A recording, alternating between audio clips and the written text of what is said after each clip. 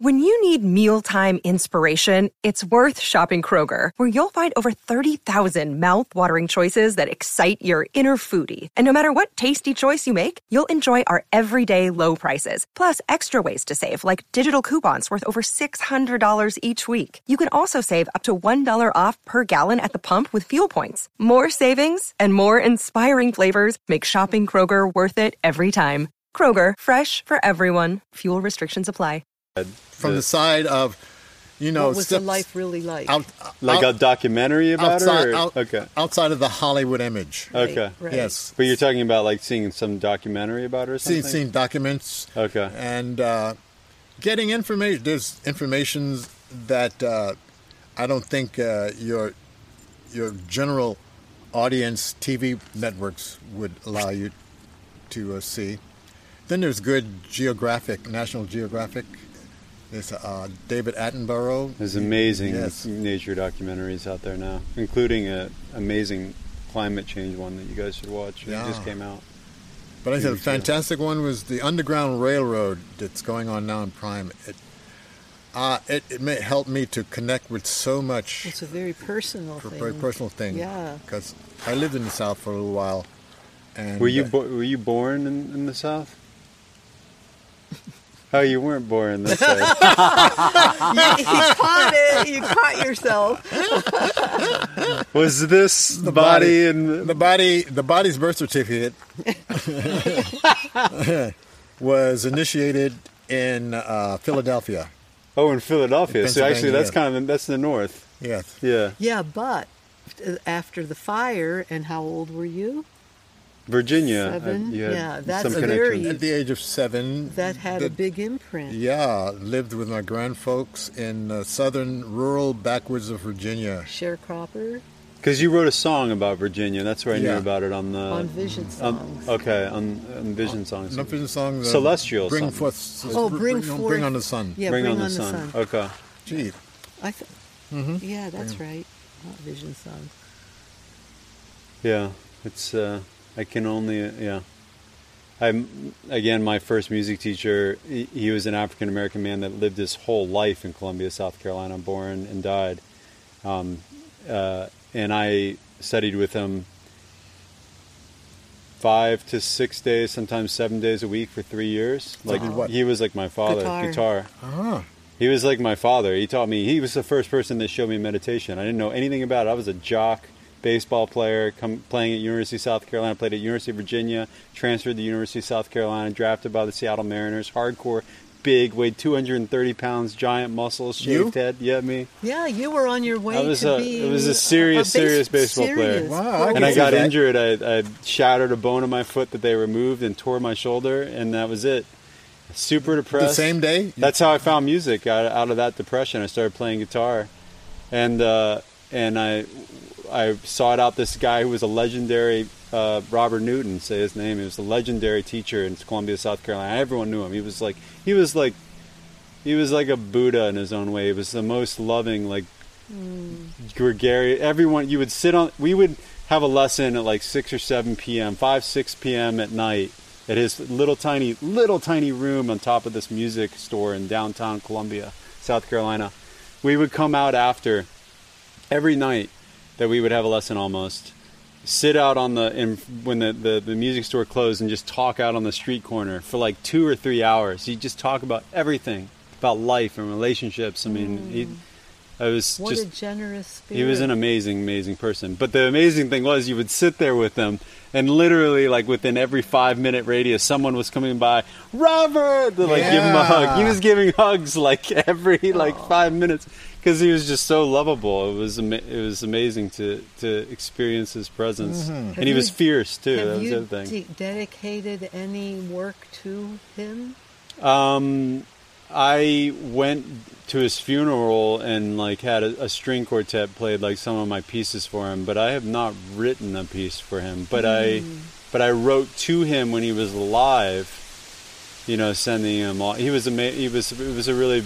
I mean, I didn't know anything when I came to him to kind of go down the path I went down. But he also prophesized. Is that the right word? Prophesied or prophesized? like so much of what I would do from the beginning. It was really amazing. Like he was always, because I really just wanted to be a guitar player and a singer, and he was like, you're going to be this person that's going to do really big things that brings a lot of people together, or like a lot, like these big kind of conceptual projects. That was like his thing. And I wasn't into any of that at the time. I just wanted to be like a rock musician, like a rock star, and playing guitar. But he like saw that. He was he was a guru to you. But he just knew like how he could see that I had like the composer kind of mind with music, as opposed to like being a virtuoso guitarist. May I ask what took his life so young? Yeah, he was a virtuoso guitarist. He actually played with like Dizzy Gillespie and a bunch of fusion jazz guy. He was really like a fusion, but he could play every style, and he taught every style. He really taught improvisation. I mean, I learned Noose was devoted to him. Sorry, because it was. I revisited that makes Nouse sense. after writing Bardo. You know, spending 3 years writing a classical piece, and then being so burnt out of that isolation, saying I really need to play with people. But that was all because of that experience of being trained by Robert as an improviser, and all the experiences I had after that. Like he would take me to like the African American clubs in South Carolina, where I was like the only white person in there, and he'd force me to go up on stage and play with the blues with these guys that were all like old black guys playing like music in the South, and I was like 21 years old. I mean, it was like it was a christening, you know, in its own way. It was an amazing thing to be able to experience, but he would force me to do it because I was so like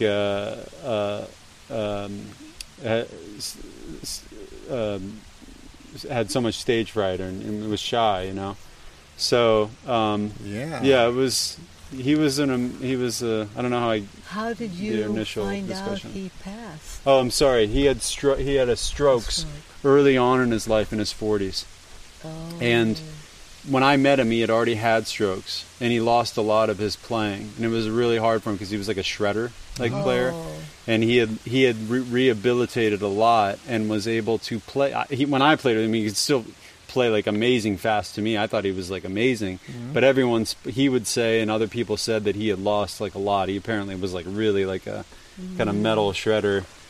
And then in his late 50s, they came back, and it was at the point, you know, he lived to, he was paralyzed for some years, you know, I think pretty like bedridden before he passed.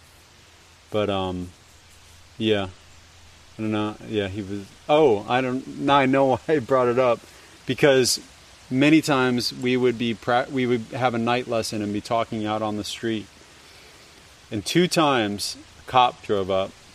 This is Columbia, South Carolina. Drove up, rolls up, and I was 20 years old. I didn't really understand this. And cop rolls down the window. It goes to me. He's like, "Are you all right?"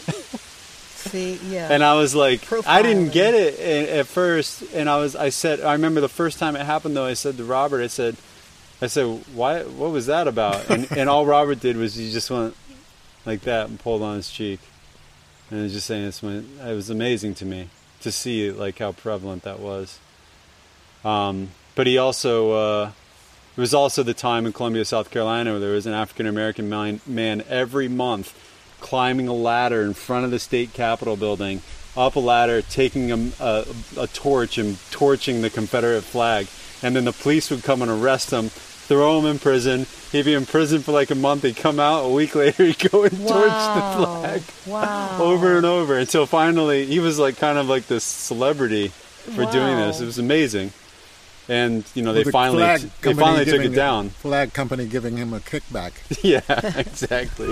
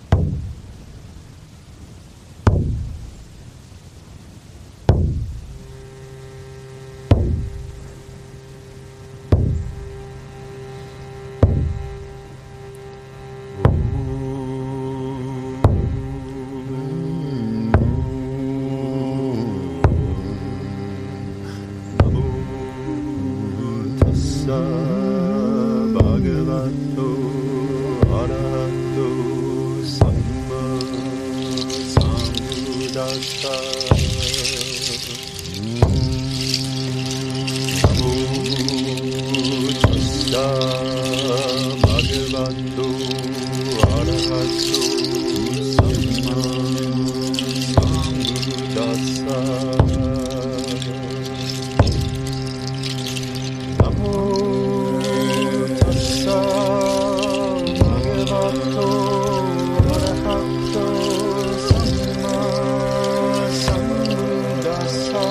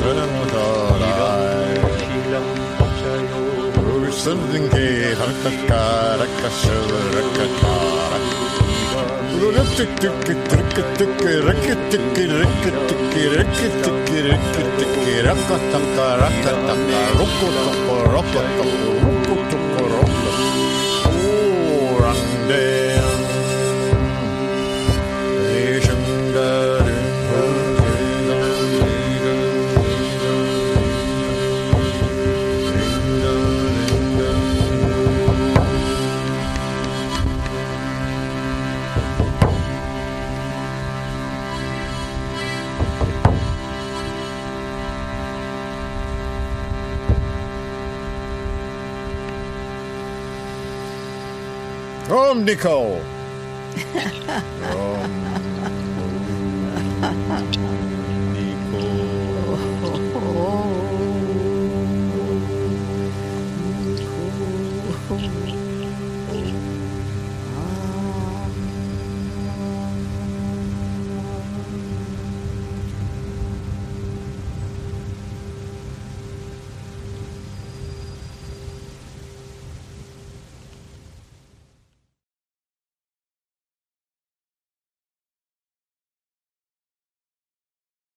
I remember a very stimulating open space, lots of instruments, musicians scattered about, and you could call it a scenario for chaos, but I thrive in those kind of places where you don't know where you're going to go, but it's so long as you're getting good sound in your headphones, and it looked like the equipment's pretty professional, which it did look like. It looked like we would, if you're going fishing, you're going to catch some good fish. I felt like we were going to catch some good fish. Yeah. I actually often think about creativity with a fishing metaphor. I think also because I grew up by the ocean going fishing as a young child all the time. I don't fish anymore, but there is something, and it's also, there was a quote by Stravinsky about how like many of his colleagues don't, or many artists that he knew, they sit around and wait for inspiration. And he's like, I don't wait for inspiration. I come knocking at her door every day. Sometimes she answers, sometimes she doesn't, but I'm always there. And I kind of see it as that, like fishing, when you put trust into the fact that you're just going into the action or into the event or the moment, that something is likely to emerge, for better or worse. So it's kind of, that's, how about you, Arji? What was your memory of the experience?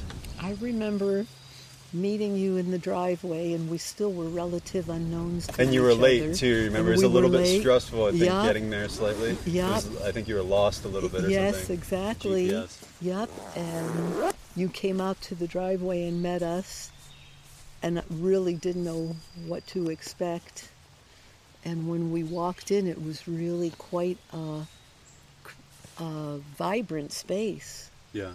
And piggybacking on what I was sharing yesterday, my heart immediately felt like I was amidst a bunch of happy, intelligent, creative children ready to play. And some were wary of us. I felt, I could see some looks of, like, who are they? And they're just walking in. And some recognized Laraaji immediately. And, of course, your warm heart. And Anthony immediately struck me as one of the most open-hearted presences. It was like he was this throbbing heart. And it was impressive. I, like Laraaji has shared, so enjoyed just walking into an unknown and allowing it to flow. And it was beautiful. And within a very short time, it felt like the synergy of people really came forward. There was definitely a very quick connection. So that was my recall. I remember some beautiful vocals coming out of you at some point. And yeah, I actually sang way more on that session than I anticipated, because I didn't sing on Nous. No, I did sing on other Nous tracks. A lot of screaming. But well, at one point I started softly, a very soft chant, and you were the first person who picked up on it. Yeah. I remember that, and then it grew, and Laraaji's soaring voice came in, and I just felt like we were all. There was no sense of, once we were in the session, there was no competitive sense to anything. It felt like everyone was reaching in to see how we could create or express, and that was beautiful. Cecile, yeah. Beautiful. Yeah, and she presence. she sang a little bit, but she was really involved in parts of that session. I remember her more, I guess, from Baby's All Right. Yeah, she had was a really big performed presence in that, there. didn't she? Yes. Yeah. Yes. Yeah, she had a big presence there, and yeah, she's wonderful. So obviously, it's been a long time since that session passed. What was your impression listening to the album once you heard it for the first time? Oh, wow! It took me right back. Really. Really? Yeah. Okay. Yeah. It really.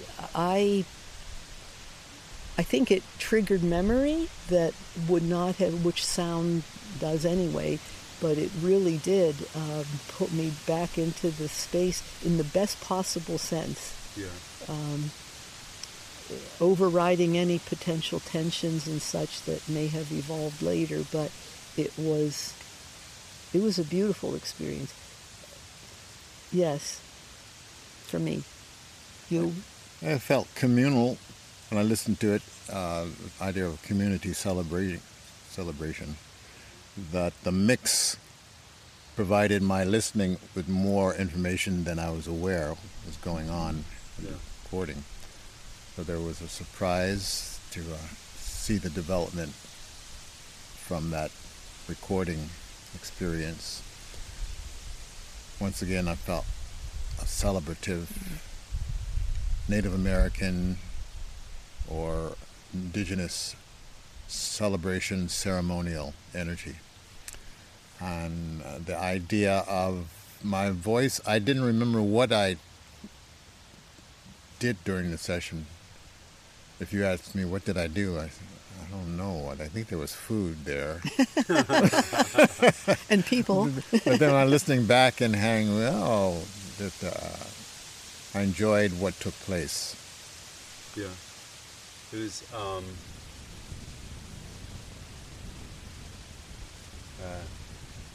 beautiful blank spot.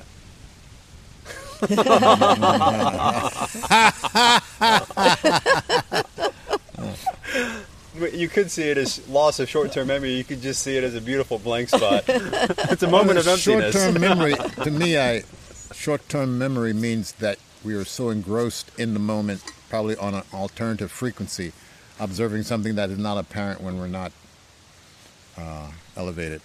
So short-term memory, meaning that we're so focused there that we didn't pick up other things. Yeah. Mm-hmm. Yeah, one of the things you mentioned, like that I find about improvisational sessions where you have particularly a larger group, probably if it was a duo or a trio, it wouldn't be as noticeable. But when you have these large sessions in a live space, it's so chaotic and so hard to hear, and you have kind of no idea what it really sounded like. But when you go back to the recording, you hear all these talented people playing their moment to each what they could hear, and in their own moment, and you put it all together. It's amazing how it's like, whoa, that like came into something that wasn't apparent to anyone, you know, in that moment. Not the mix engineer or producer, I think, at the board.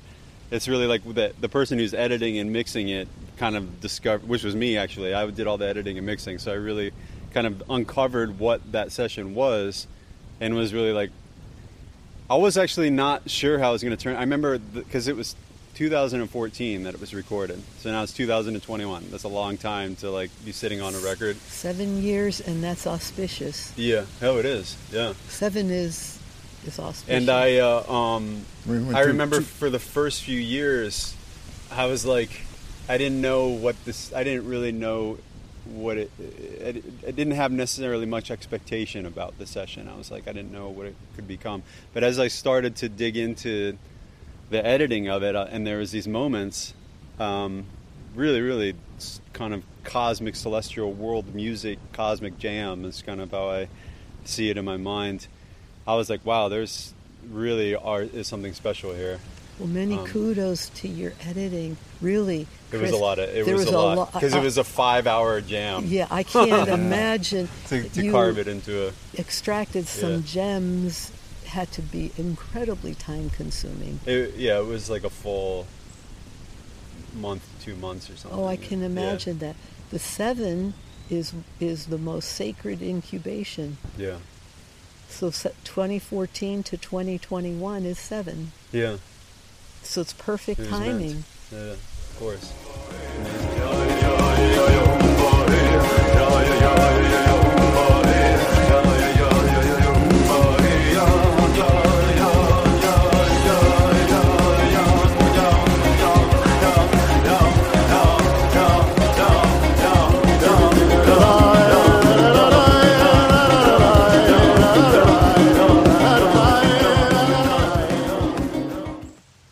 What was impressive on an energetic level to me, Chris, was observing, again, energetically how, you had a lot of strong musicians in there, and at some points there was a lot of male kind of energy going, and how one would anticipate, again, this competitive, and once in a while it would rise up, but then someone else would dovetail, and it would blend. Yeah.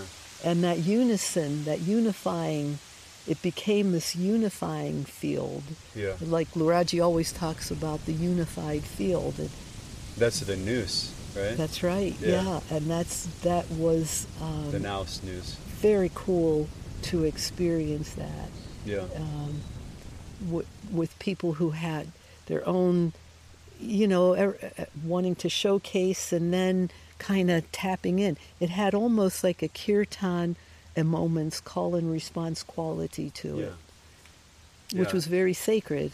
And just to mention, like the group was obviously a very talented, very diverse group of people from all kinds of various projects that came together for that. It felt like a classic jam, and a classic where you're, especially in a country setting, in a nice barn, like this was a church. Yeah, it was a church. With lots of instruments and musicians without a tight agenda of what we're going to do. And let it spell itself out.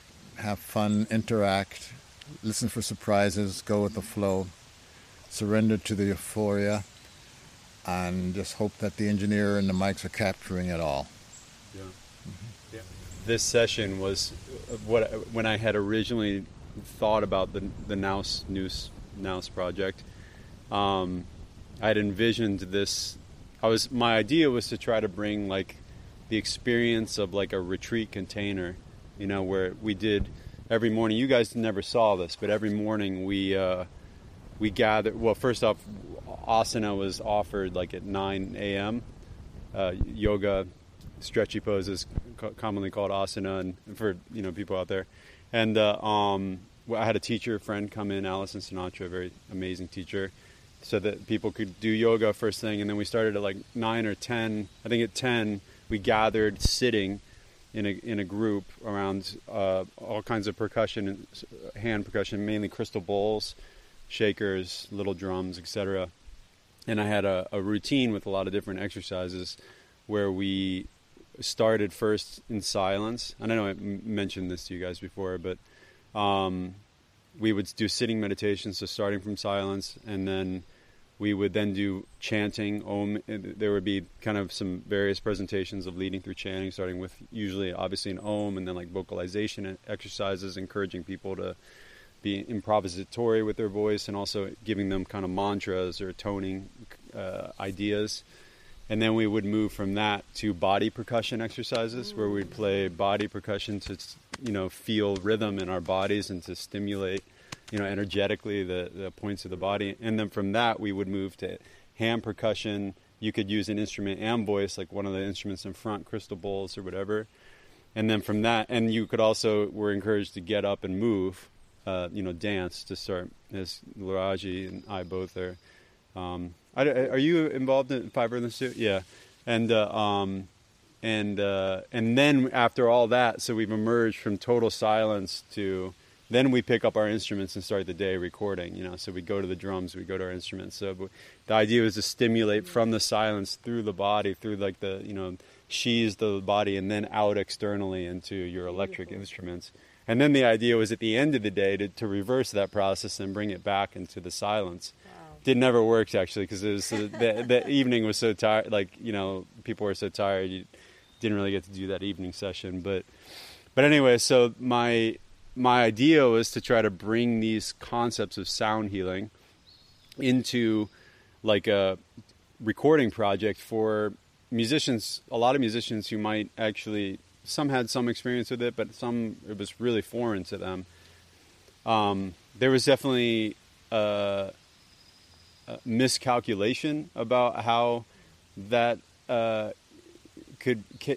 should or could be presented to people that necessarily weren't really knowing what they were getting into in a way, but at the same time I think there was certainly moments, I think, where it opened up and people appreciate. I hope that there was moments that they definitely appreciated it. And when it's something that new to an individual, you can trust that something bubbled up. Yeah. Undeniably, it led to some. I mean, I don't know if that was a causation or what kind of causation it was. It was some kind of causation, of course, but it led to an extraordinarily creative session. From 4 albums that are all, quite unique. And my point in bringing that all up was that our session was actually like my vision, that the pinnacle of the vision. Oh, okay. It was kind of like how I imagined the sessions, like manifesting. It took you guys to kind of come in and then thank you, because you made my dreams come true. Oh. In Dreamland. In Dreamland. No, in Dreamland, that's funny. Was that the name of the studio? Yes, Dreamland. Oh. Yeah. But I mean, just the energy of that session. We had that energy at different times, but like, it really what I was kind of envisioning was the energy that you guys ended up being a part of and being a main factor for causing it to ripen. I appreciate your inclusion of us and trusting on 2 unknowns to you, and following the greater guru. Yeah. It was a remarkable undertaking on your part, and I think back after, not thinking about it for very long until you reached out to us, I had forgotten how much you had to juggle. It's extraordinary. The number of people, the locations, the equipment, the performances, 2 performances, big ones. There was so much. Christopher, I've said to Laraaji, I don't know how you wore that many hats and managed it, because it really was an extraordinary undertaking. Well, I had, Cecilia was a huge help, Kevin was a huge help, and of course the players are all, amazing what they brought to the table. So, I didn't do it, but it was definitely, which is very, particularly of that, it's something I'm trying to learn from as I've now hit my 40s. But I very easily imagined things that were way bigger than I could essentially chew or manage. So I try to be more conscious of what the mind can conjure up. The papancha, as they say, like in Pali, the proliferation of the mind can really create many problems. So when I design a project now, I'm trying to be much more like conscious of not making it too complicated. And actually, my collaboration with Gareth Jones and Naus Alpha has been a huge, actually, help in just a conceptual development, because he's a minimalist, electronic minimalist. He's done so many amazing albums. And then knowing you guys, like, I see how you have managed touring around the world, and having to manage that setup. And Laraaji, I assume that's something that you've been conscious of for a long time, living in Harlem and having to play around the city all the time and carrying. A New York City musician learns how to scale down pretty quickly. Make it manageable and effective. Yeah. I use the term compact, lightweight, and portable. That's it. Yeah. But at the same time, there's something magic about big chaos that nothing can replicate. It's like many orchestral pieces, are so big and epic and complex, and some people might not like them, but they have a very extraordinary identity or experience. Well, I encourage you to reverse roles here a moment, to continue to think big and grand. That's your nature. and to allow yourself the recognition of that and self-honoring. It's essential to. It's not ego when you do it with the humility and awareness that you bring, recognizing that it comes from a greater source directing. It can't help but evolve into something really gorgeous and meaningful. Yeah. So there are people who are meant, like Gareth, to be minimalist in nature. There are people who are not meant to be. Well, Gareth calls me a maximalist. Well, I like that. and it's not to be underrated. Yeah, and that's what that's what's so special about our collaboration. It's the maximalist and the minimalist and challenging each balance. Other. Pushing each other, and then we meet in the middle. Yes, it's beautiful. It's the middle path. Yeah, and I think that when collaborations like that happen, what's beautiful about it is it brings you to your middle, right? Like you experience more of the middle, which is the more wholesome aspect of yourself.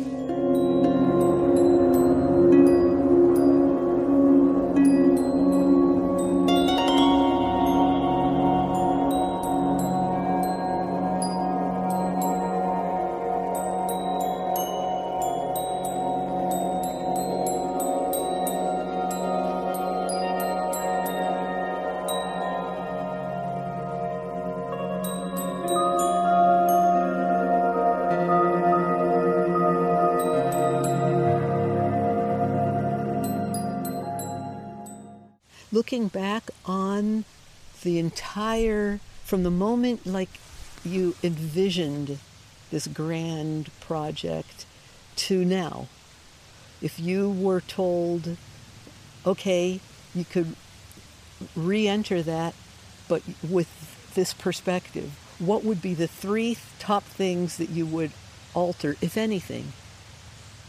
I'd be less attached, number one. Even though I tried to be, it was harder than I realized. I thought I was not attached, but I was still. How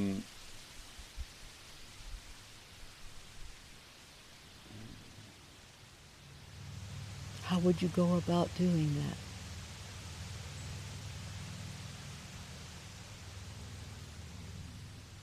Oh, I don't know. I would just. I don't know how I would go about by non-doing. I think more than anything, but it's hard to say. You know, it's not. I wouldn't really change anything. It was a great learning experience. You know, it was pain. There was some challenges and there was tension that happened over the course of the time. With hindsight on that tension note, which is very rich to plumb without judging, Well, one of the big problems with that was the fact that one of the things that led to tension was the cameras being there. But I wouldn't want to not have the cameras there, you know, because the video footage of it is so rich. Amazing and important. And I was thinking about that as saying, well, maybe I wouldn't have cameras because it led to a lot of tension. Really, people were self-conscious? Well, it just was intense over 6 days having cameras around. But like capturing those sessions was what was so magical about it, you know, on film. And in the future, any sessions that I'm doing like that, live ones, I'm trying to capture. And people know about it in advance, you know. Sure. But so yeah, it's hard to say. Like, I mean, when I did the version in 2018 with Carl Berger and 16 other musicians, there was no tension. It was just really, really beautiful for 6 straight days. It was also a very rotating group. Carl and me were the only 2 remaining people. It was really our collaboration. And then we brought in all these other people. And where did you record? Here in the barn. Studio, yeah. And but I think that I learned a lot from the first, and the primary thing I think I learned about that I learned a very deep lesson that we were just speaking about was that if you're going to try to bring something that is esoteric or practices that are esoteric, you have to be very cautious about who you ask to do that. And in the Tibetan Buddhist tradition, the more I've read about that and the more I've understood, like, I mean, it's actually considered a breaking of vows to talk about emptiness and to teach emptiness to someone who's not ready for it. Well, biblically, it's don't cast pearls before swine. Yeah. And that's not meant to be a horribly derogatory image. Not at all. It's just a recognition. It can be damaging to the person. It can be damaging the person because their receptivity is and to the external environment. Right. Yeah. And then everything gets impacted that touches upon, which fast forward to entering the space in the basilica, that's part of what I think was being experienced even without any conscious recognition. Yeah. And I mean, the big thing related to that I've learned in general from my own spiritual practice, primarily in Buddhism, but of course, like, you know, yogic, Vedantic theory, whatever, but and more, starting in Buddhism and kind of coming back to it, really, I was always non-defining myself as I didn't want to be defined, just, meaning that, like, seeing the perennial philosophy, right? Which I believe in, the perennial philosophy, of course, but I now kind of define myself as a Buddhist to people because of the fact that, as you know, Thich Nhat Hanh was so instrumental in pulling me out of the abyss, in my mid-20s, and then so many moments of healing in the Buddhist tradition and from the Buddhist teachings that at one point I just realized,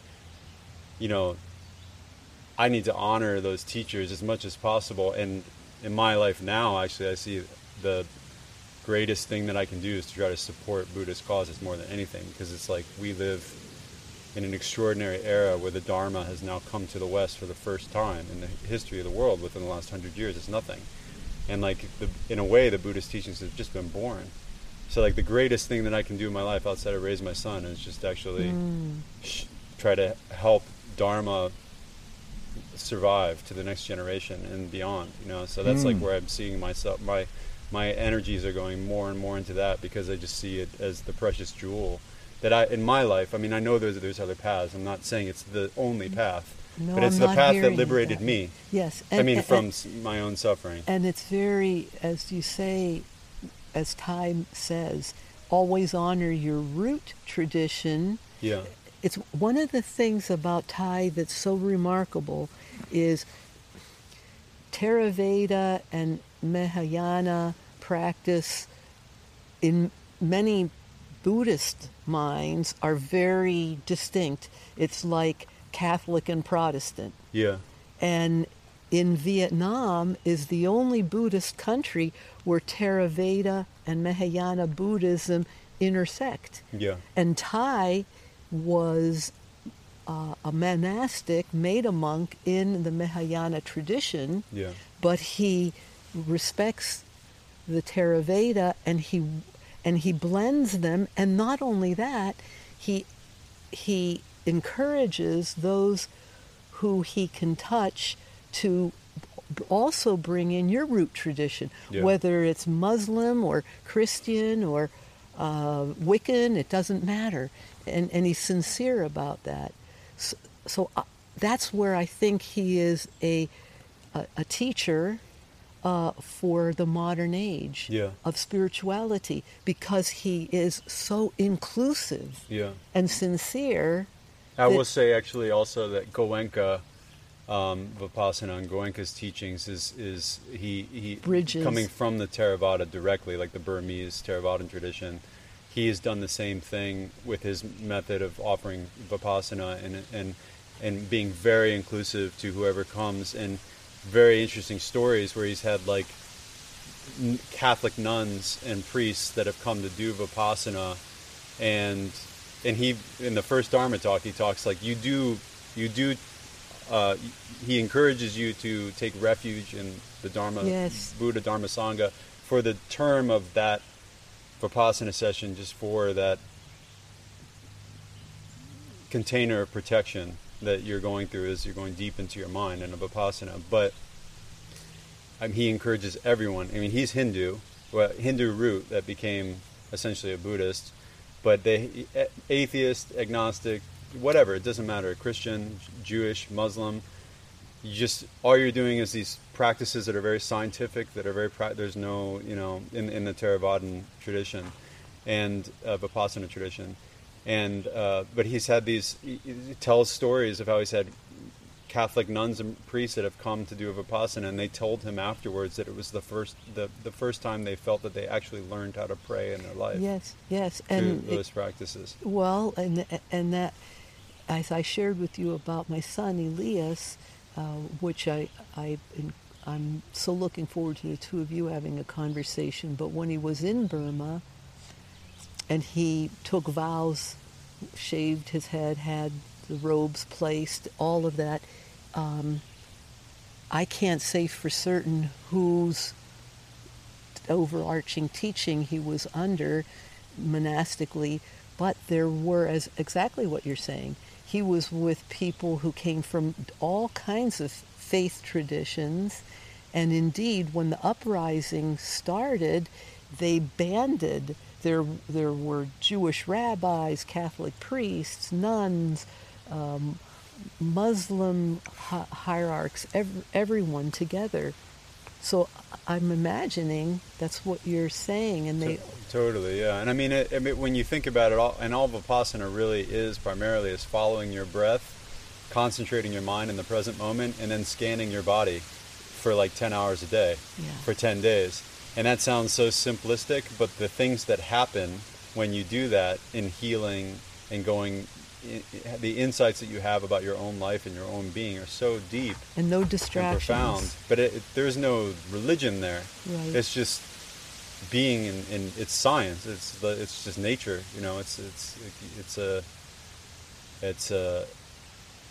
cultivating an extremely strong state of mindfulness over a period of time, which opens up an energy experience that is, from the normal state of mind, supernatural, even though it's very natural. Have you had Vipassana retreat experience in Asia? Not in Asia, only here, and only in the United States, yeah. I've never been to Asia. I wonder what that would be like for you at this stage. Well, I always feel, though, too, it's like, it's like you said yesterday, if God's not in the Coke bottle, then where is he? True. Like, I always feel like, you can find it everywhere. Though it would be, there's something. I really would love to go to Bodh like my life, yeah, for sure, but we'll see. Well, there's every locale has his story, right? Yeah. And again, an energy, a residual energy. That is definitely a component, but certainly is not geographically necessary. Yeah, totally.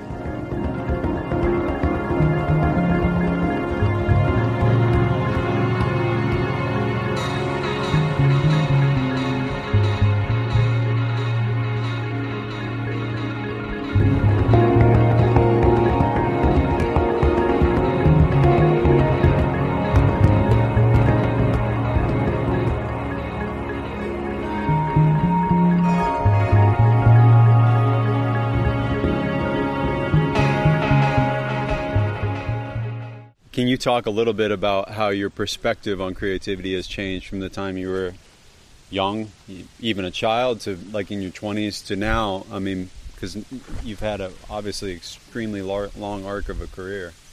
Yeah, I would say, if I had to give a short answer, the biggest shift is the sense of what I'm doing.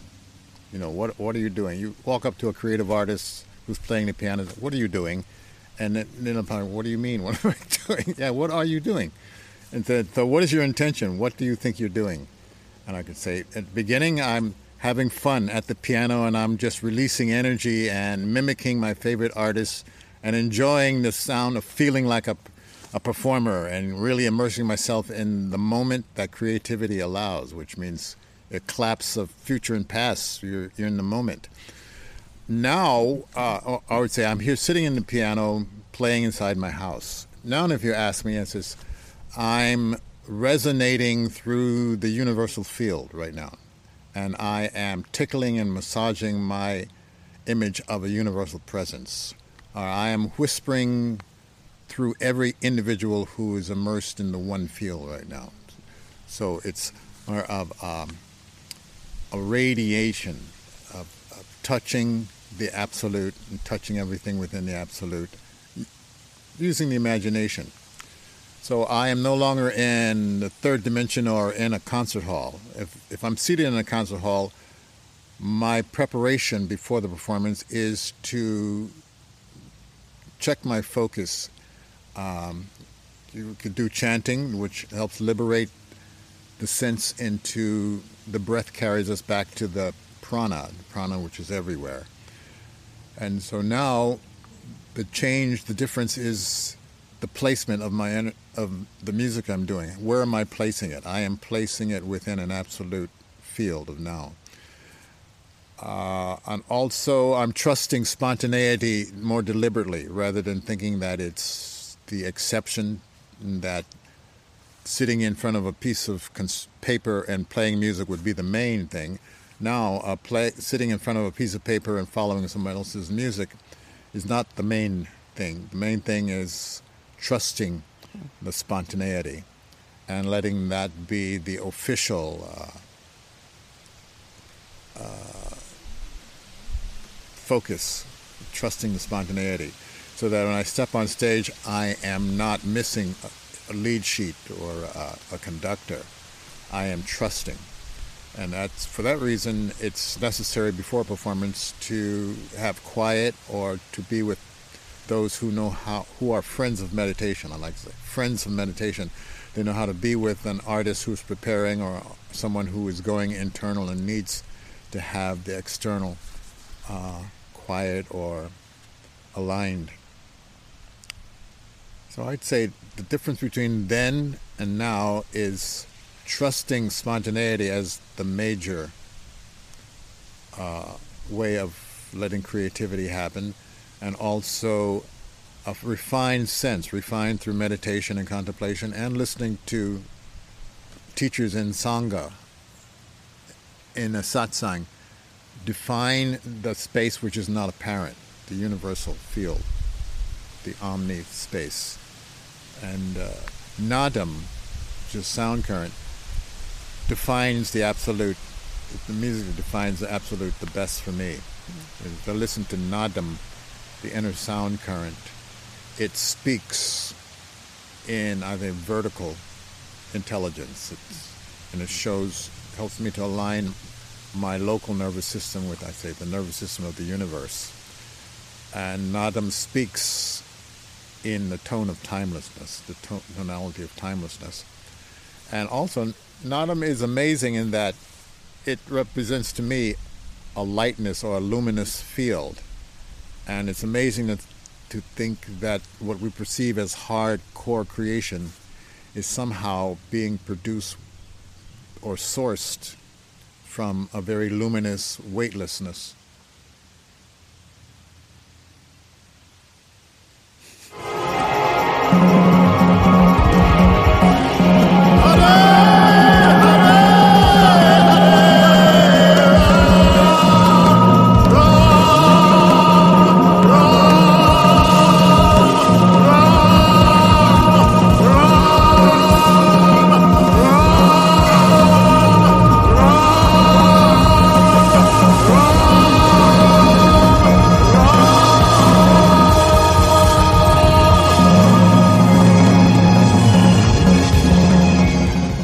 Dovetail on Laraaji. Well, I guess the biggest thing is, and this doesn't mean it has to come with chronological age, but being reflective, there's a passion and an urgency and a not necessarily confident element that the key point is trust. To develop whatever skill sets you need to trust what you are bringing forth without holding back.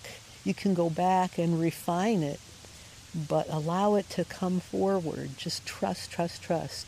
And with time and experience, I think that trust is the key to everything. Laraaji hit on it beautifully, that idea that when I have the delight and honor of accompanying Laraaji on stage, that period before we go out of connecting within and then silently but energetically with each other, and then going out with a joyful spirit of anticipating that what's going to come forward is really going to be what's meant to be in that moment. So I'm not sure if every young creative has the luxury of a spiritual practice, and I'm not saying that someone who doesn't cannot produce wonderful things. But I think it's a huge support, and for this kind of experience that I've been privileged to have, and I'm now approaching my 71st year in September in this form on the planet, I'm feeling such gratitude that I can tap into that sense of the sacred and trust that what will happen will be. When we are performing, I remember this particularly 2 years ago, we were at DC Festival at the Kennedy Center on the Millennium Stage. Extraordinary venue. Top quality everything, top quality sound folks, the whole thing.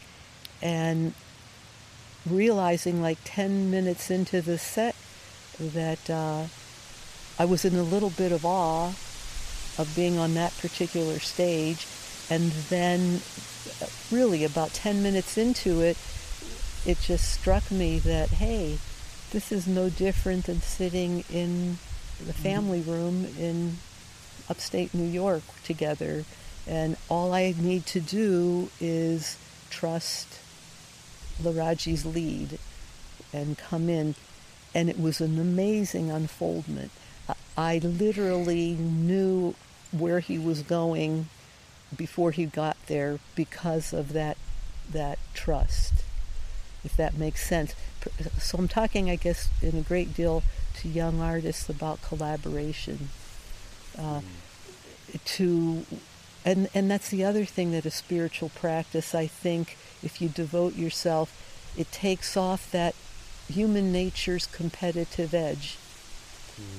It's not about a competitive, when you're collaborating, it's about enhancing one another for an experience. Go back to 2014 in Dreamland. For me, I felt that was my role, even if I did nothing but sit there, was to hold space and just kind of feel into the energy of nurturance for one another. It brought up a lot of, I mentioned it yesterday, maternal feeling, which I don't know how else to verbalize it. When you're collaborating, male or female by birth, you can tap into that feminine, nurturing, receptive energy. That's a big key to productivity and honest flow. Laraaji's constantly tapping into that feminine receptacle within him, is my sense of these 13 years of together. It's definitely something that I have become more and more conscious of as I've gotten older, that seeing myself as a young artist and the path that I, especially coming out of like sports, baseball, but I've seen it in, I would say the high majority of artists and musicians are doing it for a sense of themselves, for a sense of accomplishment or a sense of self-grandiose, or look what I can do, look how great my licks are, how great of a singer I am, how great of a songwriter I am. It's very much like, look how wonderful I am on stage, versus there's a shift that happens where it becomes, may I be of benefit for you, may you derive benefit from this performance, may this be for the audience, may this be some kind of gift or offering. And that gigantic, monumental shift of mind, which is so simple, but such a huge shift, can change everything in in what could be deemed only as a magical way, in a sense. Like the energy that comes then into that experience and into that moment completely changes when you become a vessel of selflessness. Yes, that can neutralize stage fright too. When you think that when you know and feel that what you have to offer is a gift, and you're just anxious. Yeah, I'd like to share this with you. And is that often how you feel that you're kind of experiencing it for yourself? Yes, that I'm offering a gift, something that should enhance you psychologically or emotionally, and that's one reason why I say rehearsing beforehand or tuning up your instrument and really getting the feel of just how good your music sounds to you. And I'm wonderful to share this zither tuning with an audience because it's so magical and haunting. So knowing and feeling that what I have is of value to me and feeling it's going to be value to someone else. One analogy I have is someone who's stage fright says, would you have difficulty going on stage and offering everybody in the audience $20? No. You think they'd accept it? I think you think they'd be happy? Yeah, I wouldn't. Yeah, that'd be good. So we'll think of your music as you're enhancing someone's life or enriching someone's life. If you really feel that, that should take the edge off anything apprehension about going on stage and offering what you have. And that might be just a good way to approach the rest of your life of performing, that what I have to offer is here, like you said, to enrich and enhance your mind space, emotional space, or to encourage you to move toward your dreams. Yeah. I mean, it's something that I, of like 14 years of Tibetan Buddhist study, even though my primary tradition is not Tibetan, but the Tibetans in particular always are about dedicating the merit of their practice. And this is a huge thing in Tibetan Buddhism. Of course, all forms of many contemplative traditions do a similar thing, but the Tibetan teachers really hound on this idea always. Every session that you end with a dedication of the merit, right? And that's why, that they teach that. They teach that because they know that the energy flow will stay in a more open, creative, and wholesome state when any action that you do, you end with that reminder or that mental intention to share it with all beings, or whoever it may be. It could just be your son or your daughter or your girlfriend, and also yourself. I mean, it's not to negate the importance of also saying, may this be healthy for myself. Of course, there's great benefit to that, but and that's what you're saying encapsulates again the idea of non-competitive. Yeah. As long as as in Buddhism they talk, there's a lot of talk about watering seeds. Which seeds are you going to water?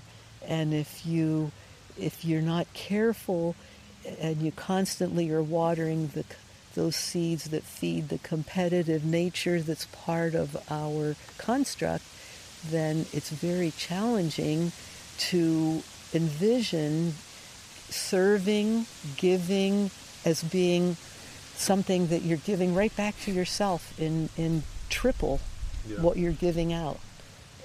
And the Tibetans are wonderfully clear on that. And amongst, I think, the least competitive, those who have practiced in Tibetan Buddhism that I've encountered truly epitomize loving kindness in a way that is like, wow, blows your socks off. Lama Lanang's a perfect example. He is pure energy of loving kindness to everyone and everything in every situation.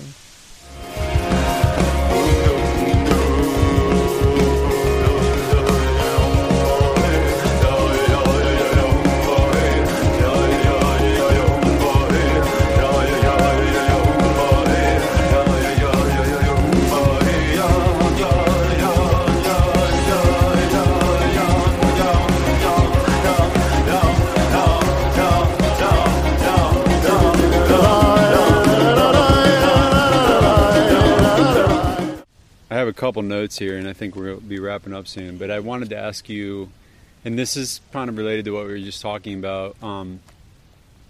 Obviously, although it's been great for some of us in this last year, it's been an extremely challenging time for modern human history. A lot of very gross, apparent negativity in the world right now, and I'm curious, like, how do you guys deal with that energy in the shared consciousness sphere, and also how do you if at all feel that you relate to it artistically? And of course I'm talking about politics, I'm talking about environment, I'm talking about all the stuff. And I know, like, when you guys had a tour in Turkey, I remember a few years ago where there was a bombing, I think, like right then, right? We were oblivious to it. Yeah. And the bomb went off in the airport. We were in Istanbul probably within 20 minutes after we had boarded our flights and had no idea it had happened. And when we got home, for me at least, there was a series of messages from people knew that we were flying out of Istanbul at that time, and so many people were killed, and so much horror. But again, being oblivious. And I thought about that often, and how do you stay out of the quagmire and not be oblivious to it, so that you can somehow provide solace and without being dragged. Yeah, it's very tricky, Yeah. I think. And this year has certainly been full of that. For me personally, I have felt myself yo-yo in and out of different emotional states. And now I'm thinking on it as, how can I be a force for positive embodiment of what is potential? Some of it is becoming more aware of the social dialogue. I see a lot of, you know how it's said that things have to go to an extreme, how the pendulum goes before it can come to the center. I see a lot of extremism right now, and I'm not judging it. I imagine it's necessary, but I have to keep my distance from it. Like being so careful to be politically correct with everything I say is stifling. Yeah. I don't know a lot of the language of the 30-year-old generation right now. It's like a whole different language. And I've been asked to be at certain Zoom conferences, and I just really keep my mouth shut and listen, because I need to learn what they're saying, and what that's about, because I need to learn. Now at 7D, I need to learn from the 20s and 30s what it is they're feeling so passionately, so that I can figure out what my elderhood role is. That's how I see myself now, needing to carve out my role as an elder to support what's evolving. And COVID really brought all of that to the foreground in so many ways. The homeless situation, the desperation, the rise in young suicide, the hostility, the divisiveness, the us and them, all of that has been heightened. It's like the bandage was ripped off this wound that has been festering for so long. And it's good. There's air and sunlight, but it's also causing this turmoil. So I have to be detached and present. But that's like where the practice really comes into play, to keep the mind stable enough to be able to not fall into despair states, that you have the capacity to be able to come back to yourself and to the present moment, and states of joy, or consciousness of the joy that's always actually ever present, if you can access it. I think for young people, again, that's what I would hope to teach my son, that to develop that strength of center, so that you can look at it, but be able to not be drawn into the void. And to be aware of a quality that I think we've not prized enough in raising our children, my generation, is teaching them how to tap into their natural ability to be discerning. Discernment is so necessary and so undervalued and so unrepresented. It's critical to having a fruitful, rich life, rewarding, service-oriented, to have discernment, to trust yourself, to trust that feeling that you get when you meet someone who on the surface presents a certain way, but inside you're kind of going, but you go with this because it's so alluring. Yeah. When you're young, especially, I think, you're drawn to this. It's so, wow. But in here, don't tune that out. That's discernment. Mm-hmm. And listen to it. Avoid the pitfalls. A lot of pitfalls are very present today that have always been around but are exacerbated.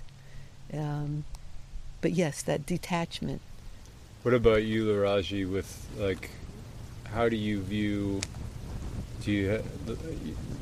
your place within what we were speaking about, or creatively or just personally, however you might relate to it?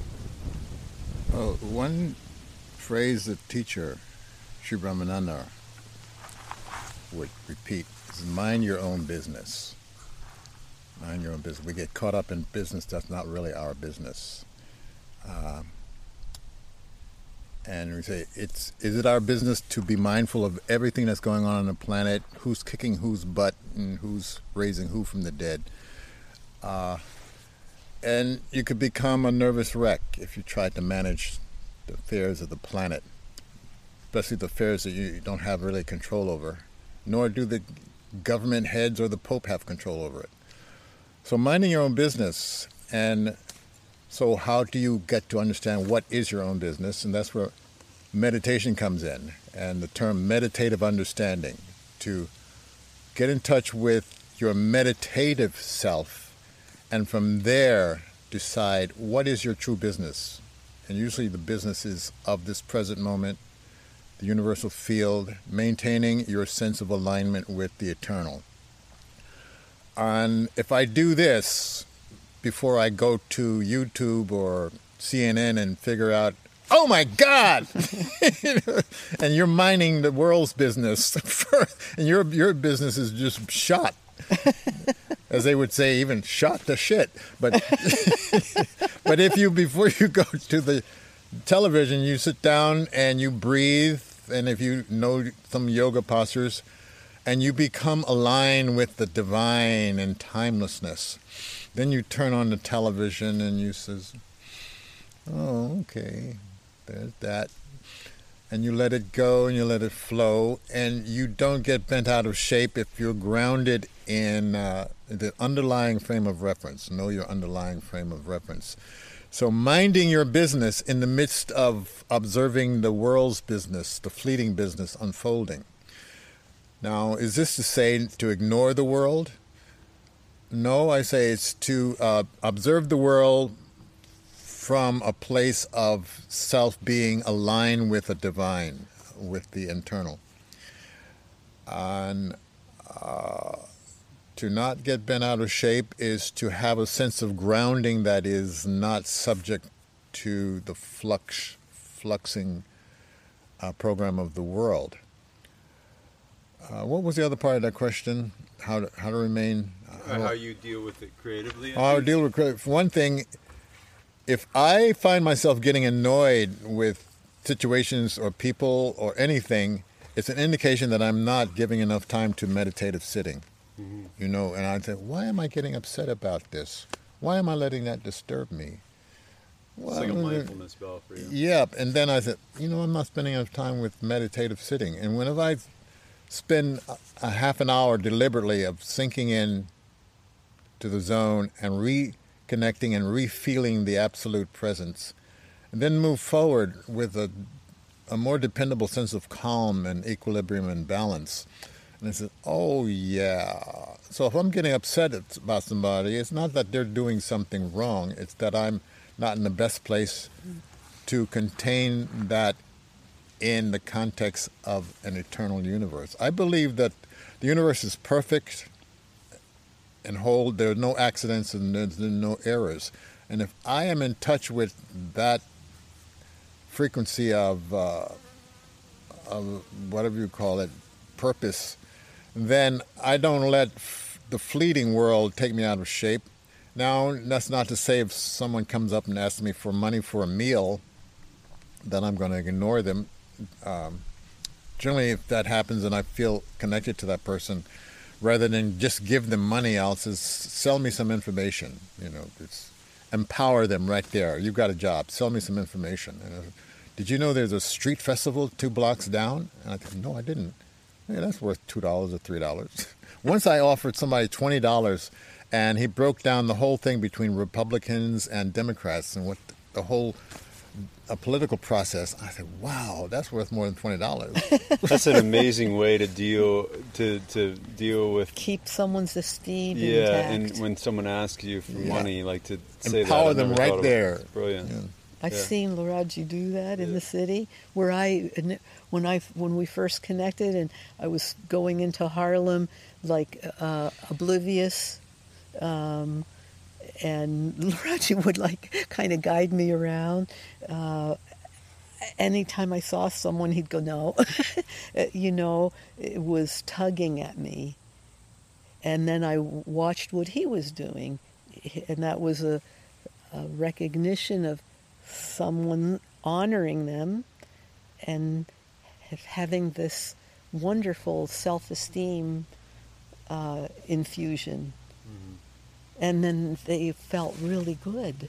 Yes. Not only did they get what they thought they were asking for, they got far more. So what she's saying, reminding me that I do a lot of reframing. Yeah. Somebody says, I'm homeless. And if I come into my center and realize that we're on a planet that's rare in the galaxy, you call yourself homeless, you've got a prime piece of real estate right under your feet here. To look at somebody who's saying they're homeless, I says, I don't think so.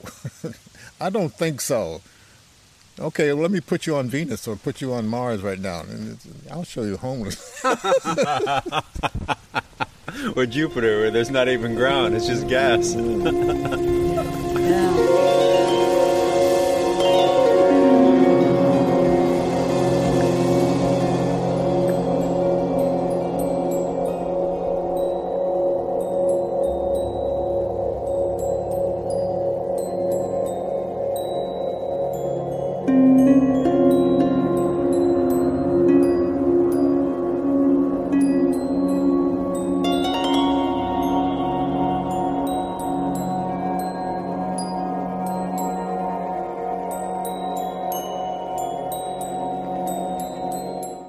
A few years ago, you were acknowledging how remarkable it was to kind of come to success later in your life. So many musicians, artists struggle with that sense that they're never successful, they never will be. Many people give up on the creative process because they never achieve the success, and it bothers them so much that they end up, it's also a fine thing to give it up. But how do you kind of look back on that now? That whole, it must have been many, many years where you felt pretty. Yeah, talk about that a little bit. Well, in my earlier years, I remember writing music out on paper very meticulously and sending it to the Library of Congress, and none of that music ever went anywhere, did anything. But it was a process. The music now that we associate with my success, or the success of the music that comes through me, is none of it is written down. And it's free flow, spontaneous, right, direct to digital. And I look at this now and I say, I used to slave over that paper and send it to the Library of Congress. Oh, it's my music, I wrote it, oh, great. And the music that I don't have time to even think about, I don't call it my music because it comes through time without me actually knowing what's going to come through. So so I'm letting the universe collaborate with me. I guess instead of my music, it's our music. So the idea of inviting the power within me, the higher power, whatever, the divine angels, the guides that want to work through, let them share in the glory too. So it's become easier. And when we say success, I remember using mind science to correct my thinking. See, we can want success, but we don't have the mental equivalent in place to receive it.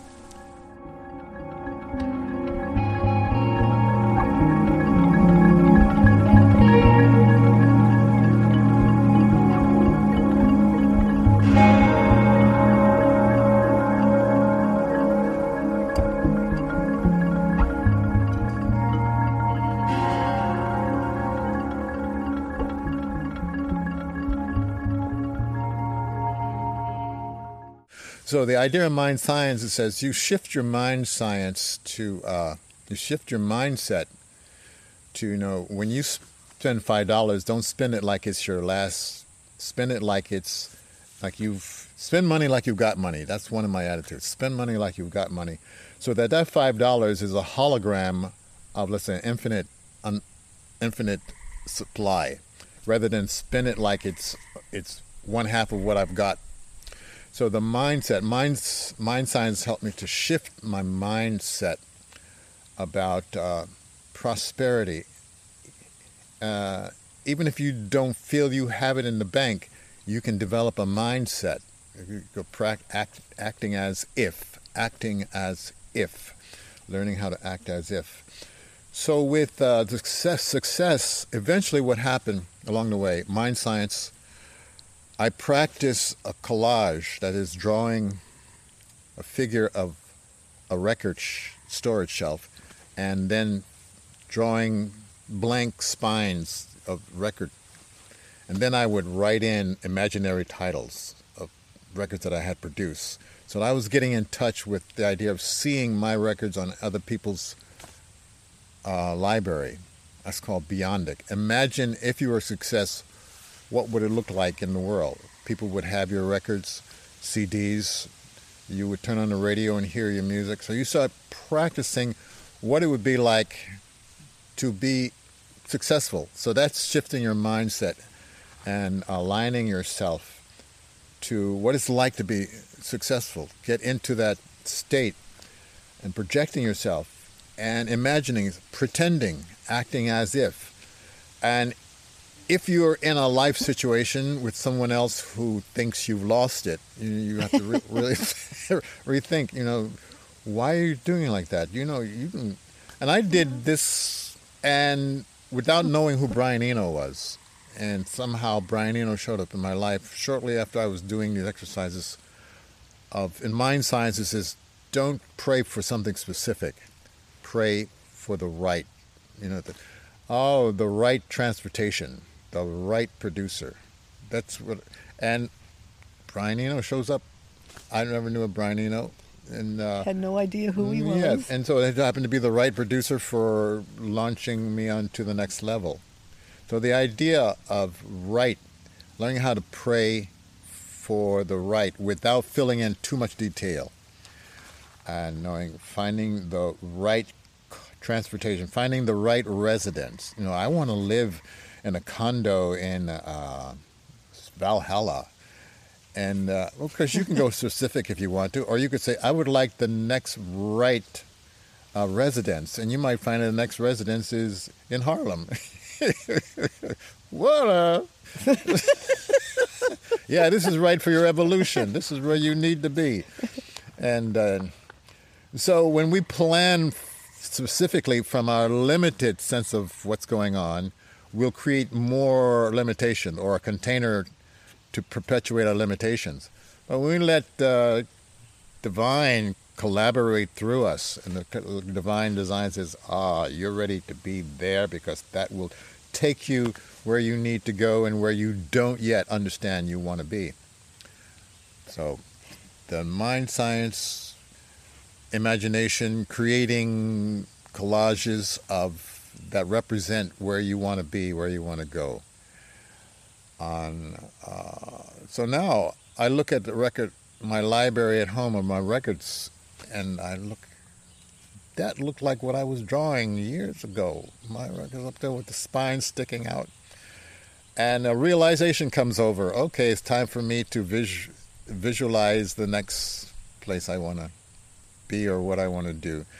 But my primary visualization is to ever deepen myself as this conscious channel of the divine right where I am. And I have to jump in for a moment, as Laraaji was saying about Brian Eno's appearance, and he had no idea who he was, and that launched a very putting him into international spotlight for a number of years. About 5 years ago, Brian did a series of lectures in Manhattan, and the big culminating event was Brian Eno at Cooper Union. And we were his guests, among others, that night. Packed house at Cooper Union, standing room only, people still streaming outside, hoping they could get in.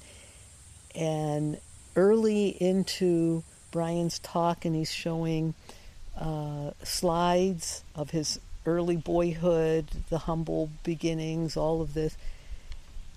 And at one point, and Laraaji had stepped out of the auditorium to put money in the meter, and then they flash on the screen Laraaji, and Brian says, and then this orange being entered my life, and my whole world changed. That's how Brian describes Laraaji. Oh, interesting. Oh, yeah. Wow. And it was such a beautiful moment, and I remember sitting there like in the first or second row with his lady and thinking, oh my God, I hope he's in here to see this tribute that Brian's paying to him in front of these thousands of people. And what it said to me is this quality that I have witnessed in Laraaji over and over of humility and recognition that humility isn't about being humble, but it's about being balanced, and it's also the term right-sized, keeping your ego right-sized, and that's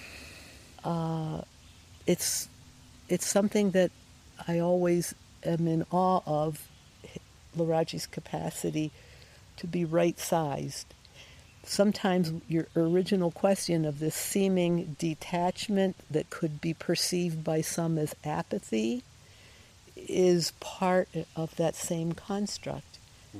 Humility, right-sized thinking, not thinking yourself too big for or too little of.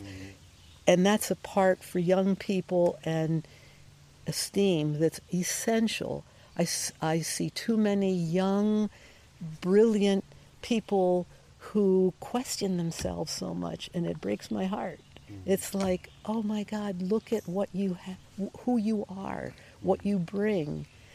Don't put so much emphasis on those things that you think you're deficient in. Focus on your strengths, build on them. Don't focus on what you perceive as your weaknesses. Self-love, self-acceptance, all of that. If without that, the creative process is totally hamstrung. If you cannot love what is coming forth through you, then your own creativity is a fraction, if that, of your potentiality. If you can love what's coming through you, this is how you can trust that what's coming through you is beautiful, is bliss-oriented, and can support your tribe, your community in a positive way. But how do you know that? This is a feeling. If it feels good for you, and you're getting feedback from your community, your tribe. I gotten feedback on the zither earlier that I didn't realize how much people were getting from my zither. I was getting a lot and sharing a lot. But the hammered work, and I heard people were going into trance. I said, what? You are? And so taking feedback helped me to trust that what I was offering was of value. So learning to accept. Also in the Washington Square Park where I was playing, there was a group of Eastern musicians playing mandolin. They were the old crew. One time, one of them came up to me and says, I listen to your music. You go, plinkty, plinkty, plinkty. I don't hear no melody. Where is this? Yeah, this is in Washington Square Park. Oh, okay. Yeah, so I don't hear no melody. Just plinkty, plinkty, plinkty. And then Brian comes along and says, I like what you're doing. That's ambient. Oh, and that was the other part that was so amazing. Until Brian connected with you, you had never even heard the term ambient. He had to work very hard to try to explain to Laraaji what this word ambient meant, which was wonderful because why? Because our minds play a game on us, and they try to compartmentalize everything. At least a big part of what Laraaji comes through him is not compartmentalized. It's part of that vastness. So to label it as ambient was like, what? Label it as New Age. What? Don't label it. Don't label yourself. They label it just so they can categorize it as a genre on a record store or on Spotify. Exactly. And that that easy and effortless flow is one of the teachings in Course of Miracles. Yeah. In Course in Miracles, it's said that if what you are attempting to do doesn't feel easy and effortless, then it's not meant to manifest at that moment. Yeah. So don't knock your head against the wall.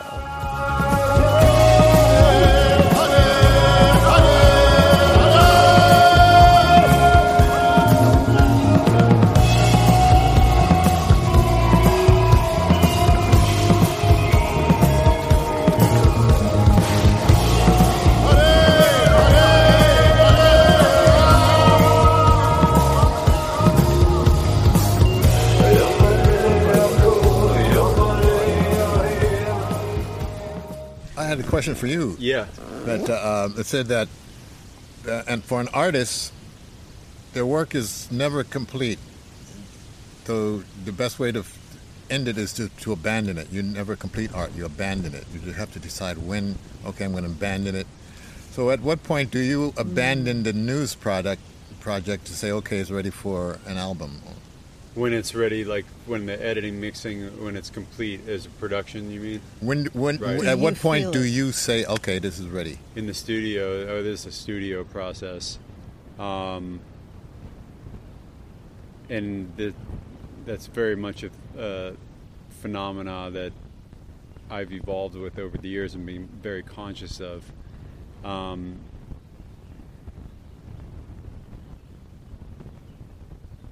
What I find is that, first off, I know in most cases it's going to require a lot of time over a period of time. You know, in some cases it's 3 years on some of my projects, like studio work on it. And in the news case, it was 2 months probably or something of editing, mixing.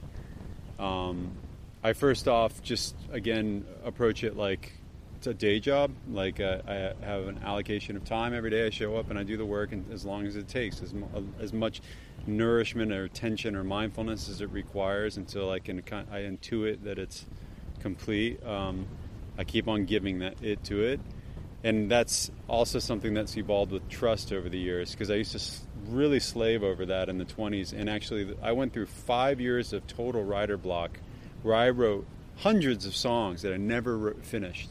We never finished recording.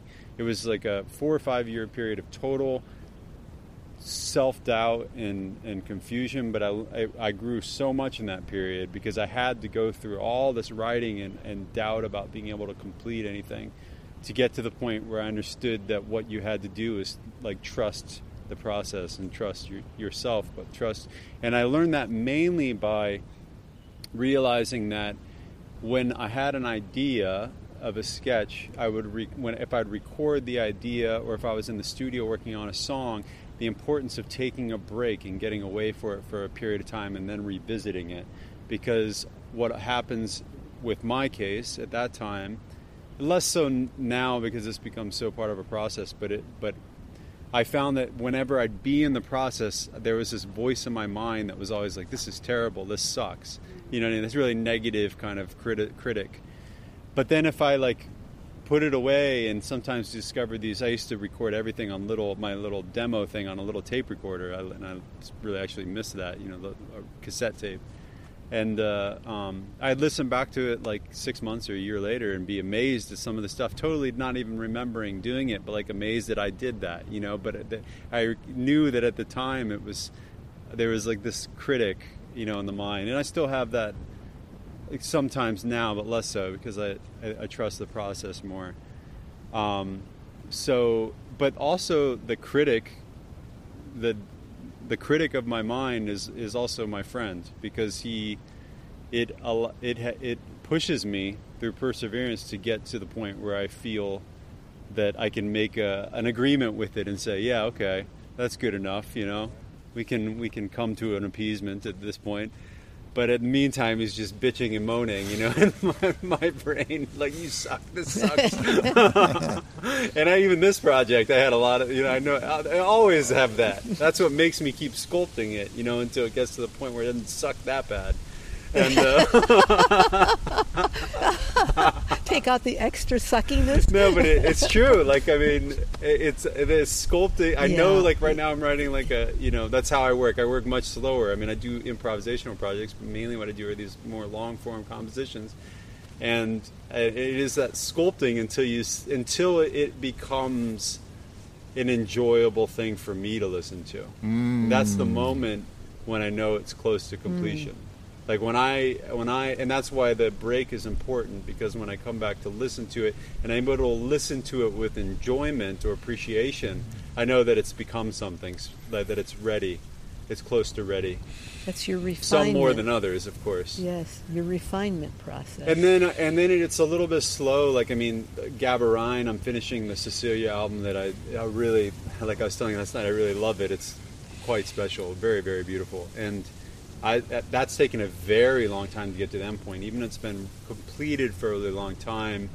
There was a lot of listening, like really subtle cultivation towards the end, but with a lot of space. You know, like I would take a break and work on something else for a while, come back to it. And I find that no matter whether that's over a 6-month period, a 1-year period, or a 1-month period, 2 months, that giving it breaks, especially towards the end, gives me that capacity to start to settle into like, and then there's just a letting go, you know, saying that I can't devote any more of my life to this, you know, I've given it enough time. And that's something you're telling to creative young artists. I was also thinking that's something you think about your children in a way too, right. Like but anyways. Yeah. To know when it's enough. Yeah. And not.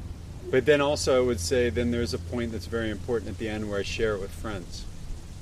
And that's also another transition into the trusted friends, like the people that I know that are musicians, engineers, to get their opinions. And oftentimes technical things, like, do you hear anything? What'd you think about it? That helps me also because I don't share it with anyone really until the very end, when I feel that it's ready to first show to people that I know really close, and maybe a little bit more and more and more, until then you give it out to the world. So it's a very slow process for me.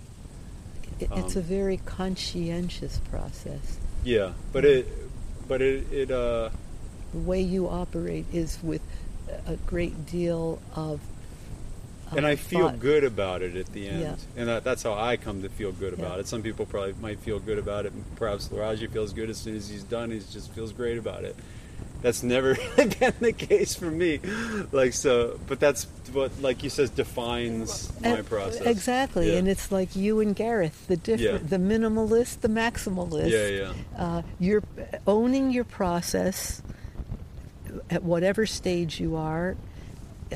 Owning your process, really owning it, and then falling in love with it. Yeah. And not beating yourself up because your process is different than someone else's.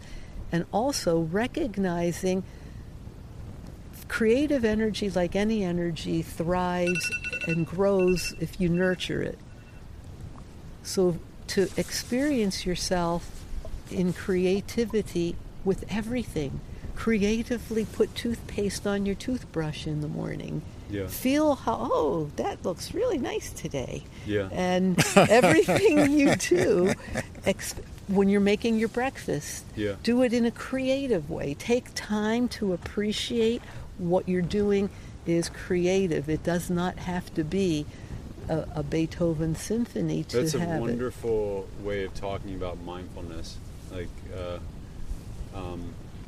that's a way that I also have thought about mindfulness, very similar, where I was doing a long period of like metta loving kindness meditation, and I realized I was thinking about Thai's teachings about, or more his presence of intense mindfulness, this extraordinary awareness of everything, but that there's a way in which you can pick up a cup, being like loving to the cup, like especially again seeing like the God in the Pepsi bottle, that everything is essentially this, field of shunyata unity, that like loving kindness towards the cup is a way of like radiating into, this external internal space.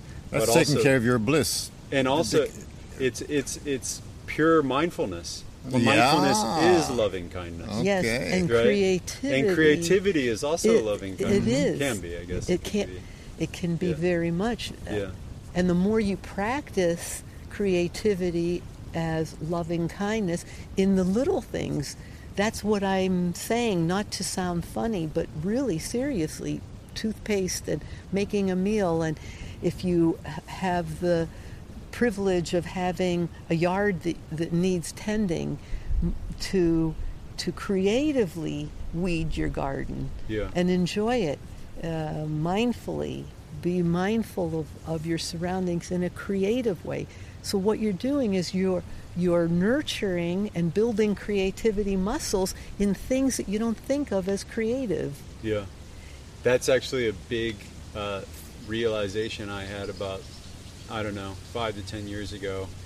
I used to get really anxious all the time because I was so diligent and organized and perseverant in my work, and I'm so focused on getting, this project done. I have to put in 10 hours a day. I have to do it, and I would get annoyed if I wasn't doing in the studio. There was a very dual way of looking at reality. I needed to be working on my music. If I had to shower or talk or eat or make food, that was all distraction. Someone came over, it's a distraction. But then I started to realize that making your food and taking your shower and of course doing meditation, sleeping is making the music. Like it is an ingredient, especially obviously food, but everything is. Taking a breath of air is an ingredient that is in the music. And it's like you said, creativity is a release of energy, but in order to release energy you have to aggregate energy, right? Yes. For it to be there. So like which is exactly what you're saying, that if you go through life realizing that drinking my water is composing my next piece, taking care of your son can be composing your next piece, It's a really fascinating kind of switch of all of a sudden kind of realizing the importance of the whole picture, not just your one obsessive. Yeah, therefore, if you're mindful while drinking your water and you hold it when you pick up the book, then that's when you're on stage or in the studio, it's just a continuation of that energy. Exactly. Yeah, my new thinking and is... it's a strengthening of muscle. Strengthening your creativity. Two muscles. Muscles. But it's also thinking like fungi. My newest fascination Fungi? is... All our newest Did you say fungi? Yes. Oh, yeah. Yeah, all of what we are observing and learning and relearning, reacquainting ourselves with the wonder and awe of the mycelium kingdom. Yeah. And I guess for our era, much of it came into light through the popular media when Avatar was released. Oh, and in that I hadn't film, thought about that. think of It how was really rich. all that interconnected root system and the fungi that were feeding it, and now this is like the buzzworld. Yeah. It's everywhere that we're reading books and hearing. So think like a fungi. Yeah. And did you speak to John about this last night? No. Oh, yeah. He's doing a whole thing now about mycelium. He's I defined didn't a new. know that. He's going out. He said into the hundreds of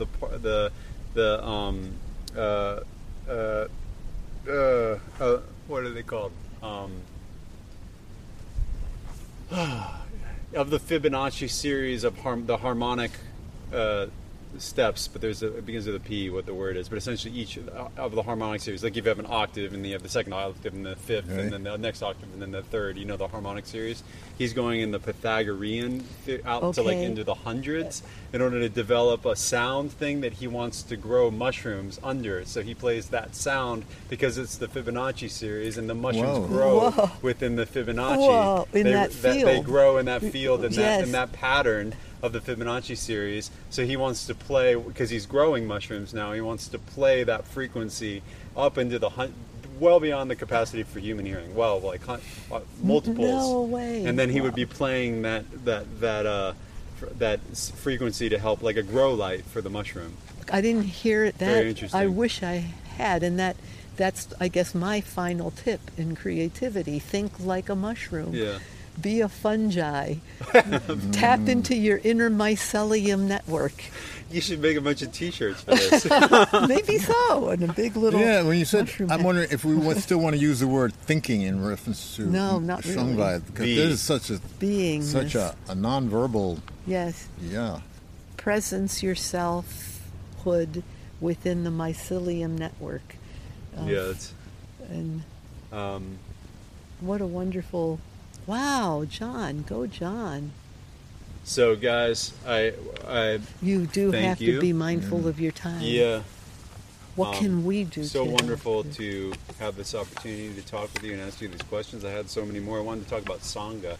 That was the final thing, but that's okay. We had Sangha. That's right. We were living Sangha. Yeah, and Sangha, the circle celebration concept and the new Nous concept, the most probably all the time that you guys are performing, and of course in our tradition with Thai and how he talks about the future Buddha will be the Sangha, not an individual. That we're in a time now where Sangha is more important probably than ever, because the earth needs to become a Sangha, but we need more Sanghas in general.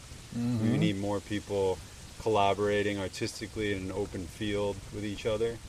We need more gatherings around fire pits. Yes.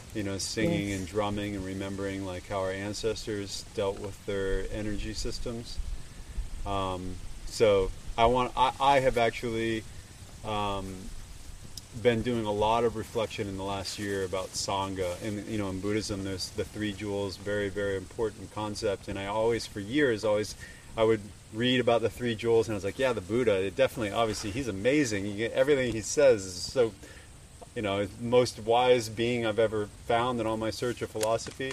And then the Dharma, well, that's his teachings. He's just pointing out the universal law. Sangha, other people, no, I'm a hermit. I don't need them.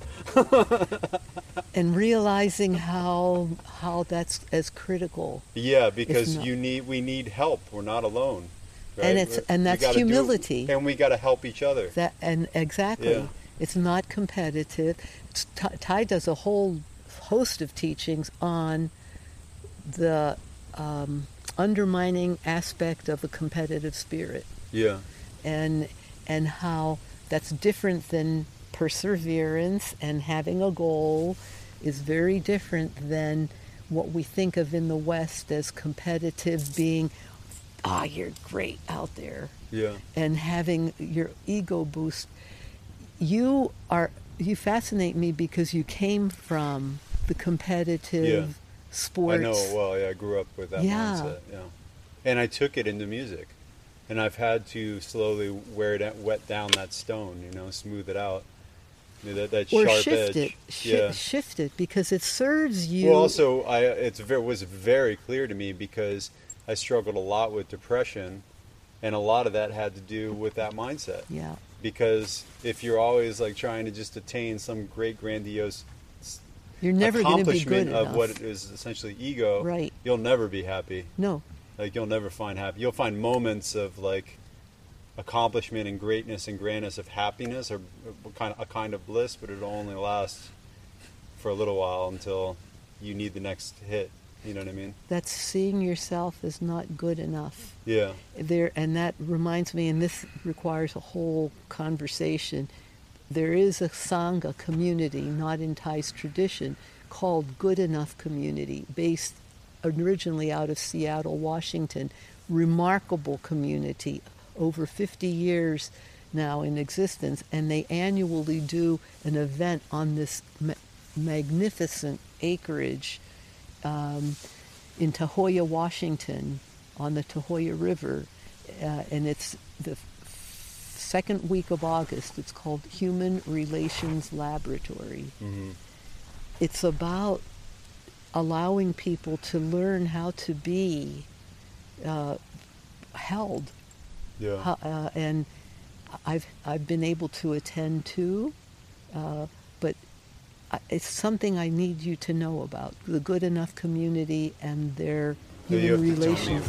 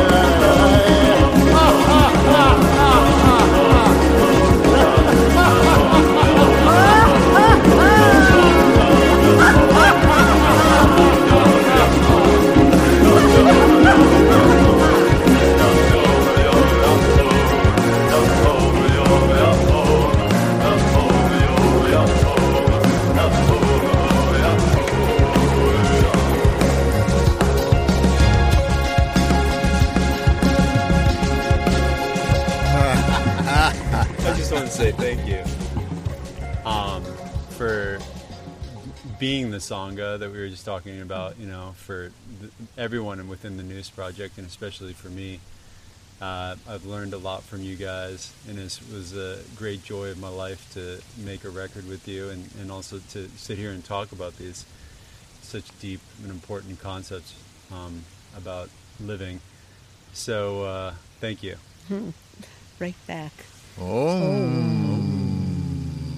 Mm-hmm.